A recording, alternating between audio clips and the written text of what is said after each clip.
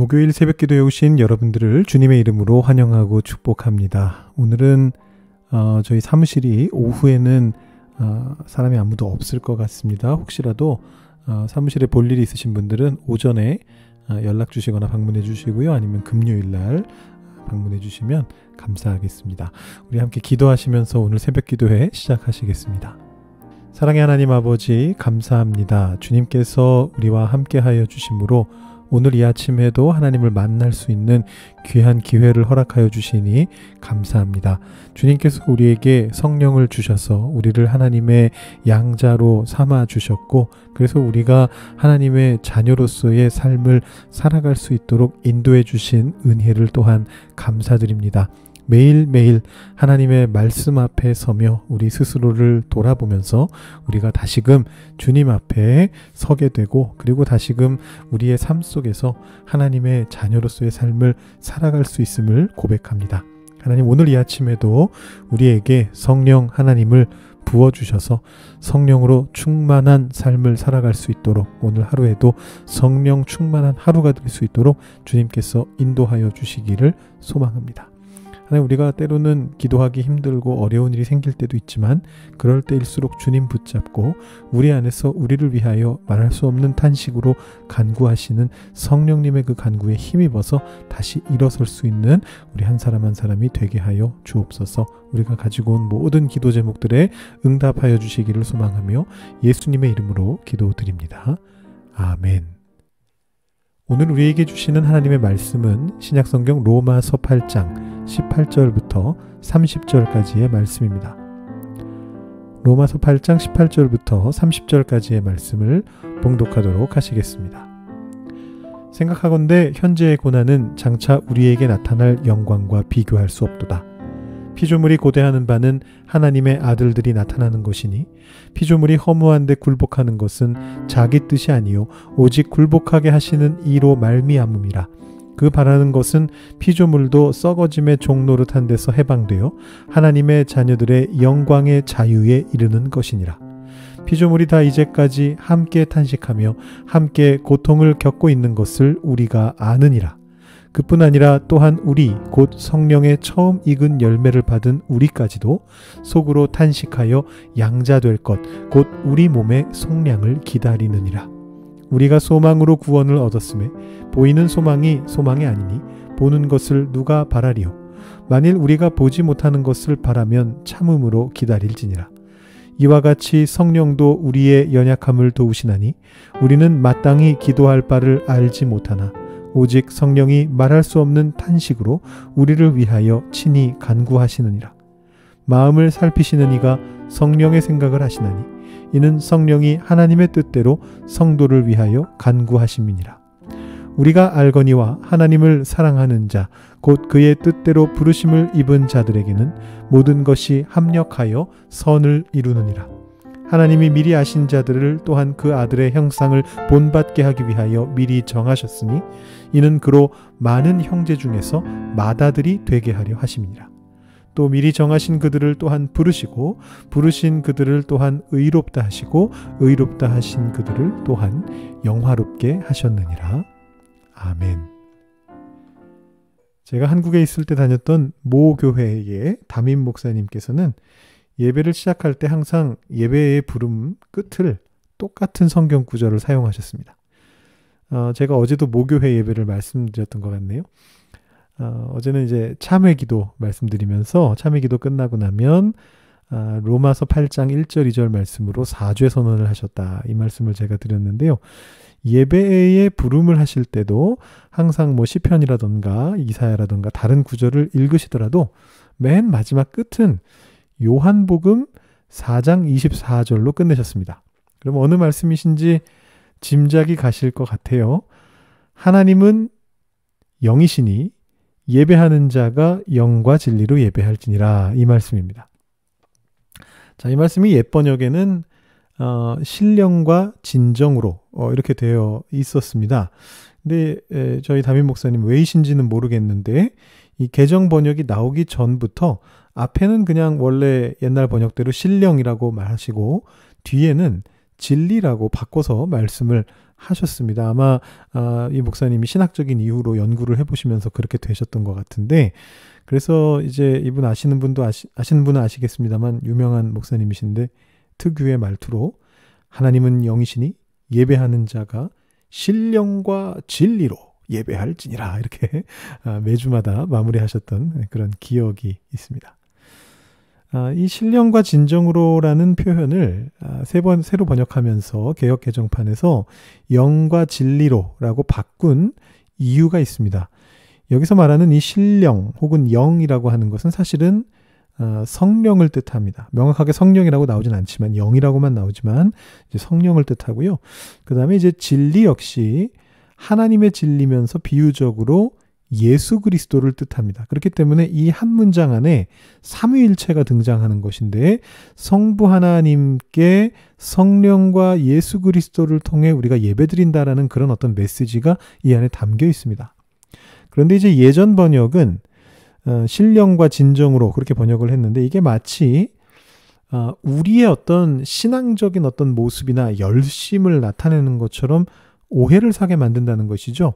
신령이라는 표현도 사실 그렇습니다만, 특히 이 진정으로라는 표현이 굉장히 우리들의 것을 연상시킵니다. 그래서 내가 신령하게, 내가 영적인 모습을 가지고, 내가 진정으로, 내가 진심을 담아서 예배를 해야 한다, 이렇게 오해하게 만드는 부분이 있어서 개역 개정판에서 원래 의미를 살려서 번역을 바꾼 것입니다. 오늘 말씀이 아닌 요한복음 4장 24절 말씀으로 오늘 설교를 시작하는 이유가 있습니다. 바로 우리가 크게 오해하는 하나님의 영의 역할에 대해서 오늘 말씀이 우리에게 알려주는 그런 바가 있기 때문입니다. 자, 오늘 말씀은 바울이 자신의 논증을 쭉 이어오면서 사실상 하이라이트에 해당하는 부분이다, 이렇게 볼 수 있다고 말씀드렸는데요. 다시 한번 정리를 간단하게 해보면 1장 17절에서 핵심 주제를 딱 전달하고, 1장 후반부, 2장, 3장 전반부에서 그 핵심 주제를 더 정확하게 드러내기 위해서 우리의 어떤 죄된 현실에 대해서, 죄된 본성에 대해서 적나라하게 드러나게 만들었습니다. 그 다음에 3장 후반부에서 한 번 더 강조하면서 이 핵심 주제를 이야기한 다음에 믿음으로 의롭다함을 받는다 한 다음에 4장에서 아브라함으로 사례 연구를 했습니다.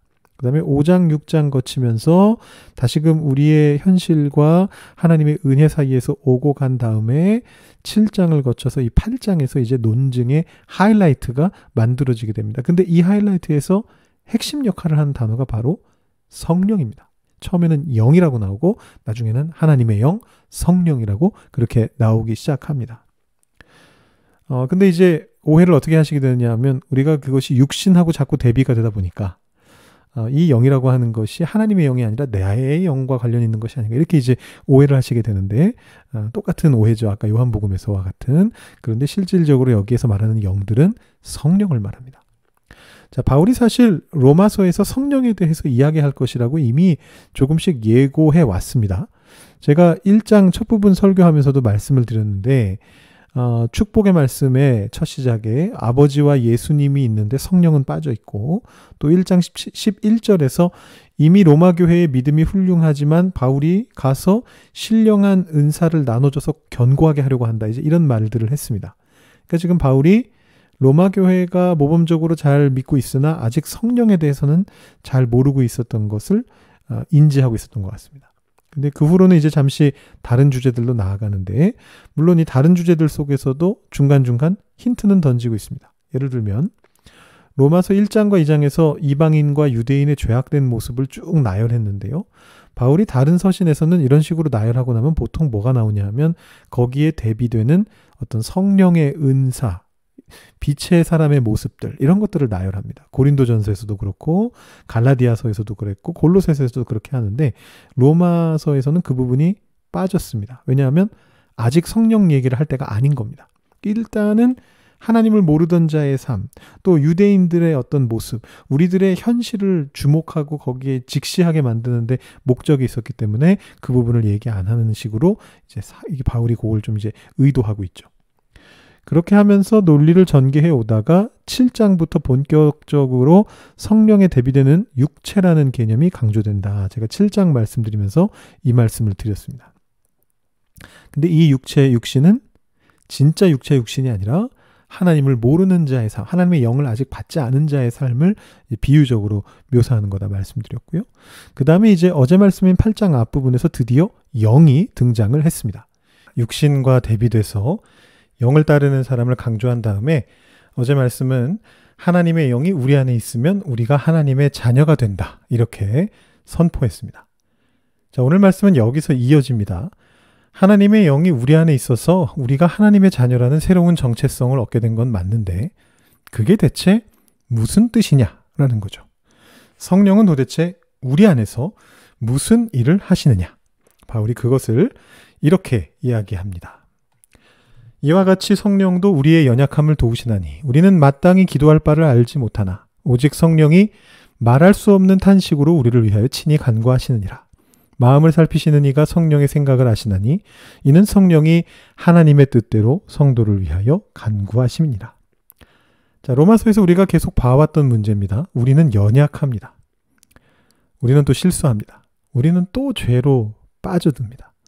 죄가 이기는 것 같습니다. 7장에서 바울이 고백했던 그 내용이죠. 오호라 나는 곤고한 사람이로다. 이 사망의 몸에서 누가 나를 건져내랴. 근데 답이 이제 나옵니다. 누가 나를 건져내느냐? 성령님이 하신다라는 것입니다. 성령께서 우리의 연약함을 알고 계시고 성령께서 우리의 연약함을 도와주시고 성령께서 우리를 위해 친히 간구해 주시는데 말할 수 없는 탄식으로 간구하신다라는 것입니다.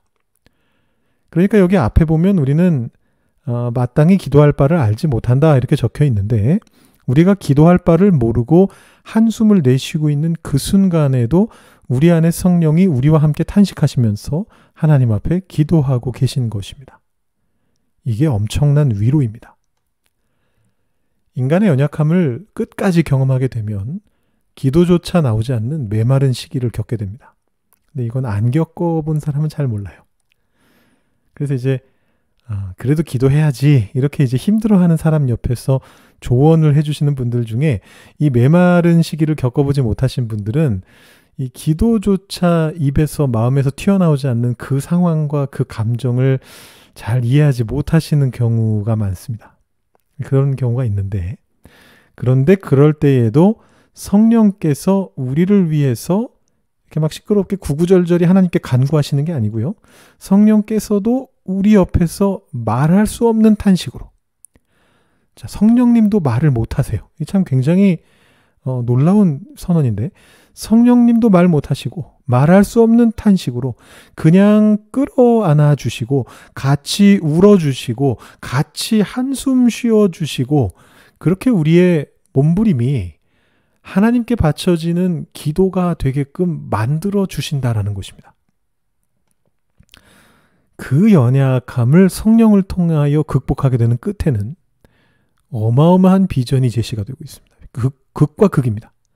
자, 죄인 중에 괴수와 같았던 나의 연약함이 성령을 통해 극복되면 어떤 일이 벌어지느냐 하면 그냥 연약하지 않은 존재가 되는 것이 아니고 그걸 넘어서서 온 피조물들이 바라마지 않는 세상을 다스리시는 그 하나님의 자녀가 되어서 우리가 세상 속에 나타나게 된다라는 것입니다. 18절부터 21절 말씀을 쭉 읽어보시면 바로 이런 내용들이 나오고 있습니다. 성령이 우리를 위로하실 뿐만이 아니고 우리에게 소망을 가지게 하신다는 겁니다. 근데 그 소망의 스케일이 좀 커요. 온 세상 피조물들을 구원하는 역할이 우리에게 주어집니다.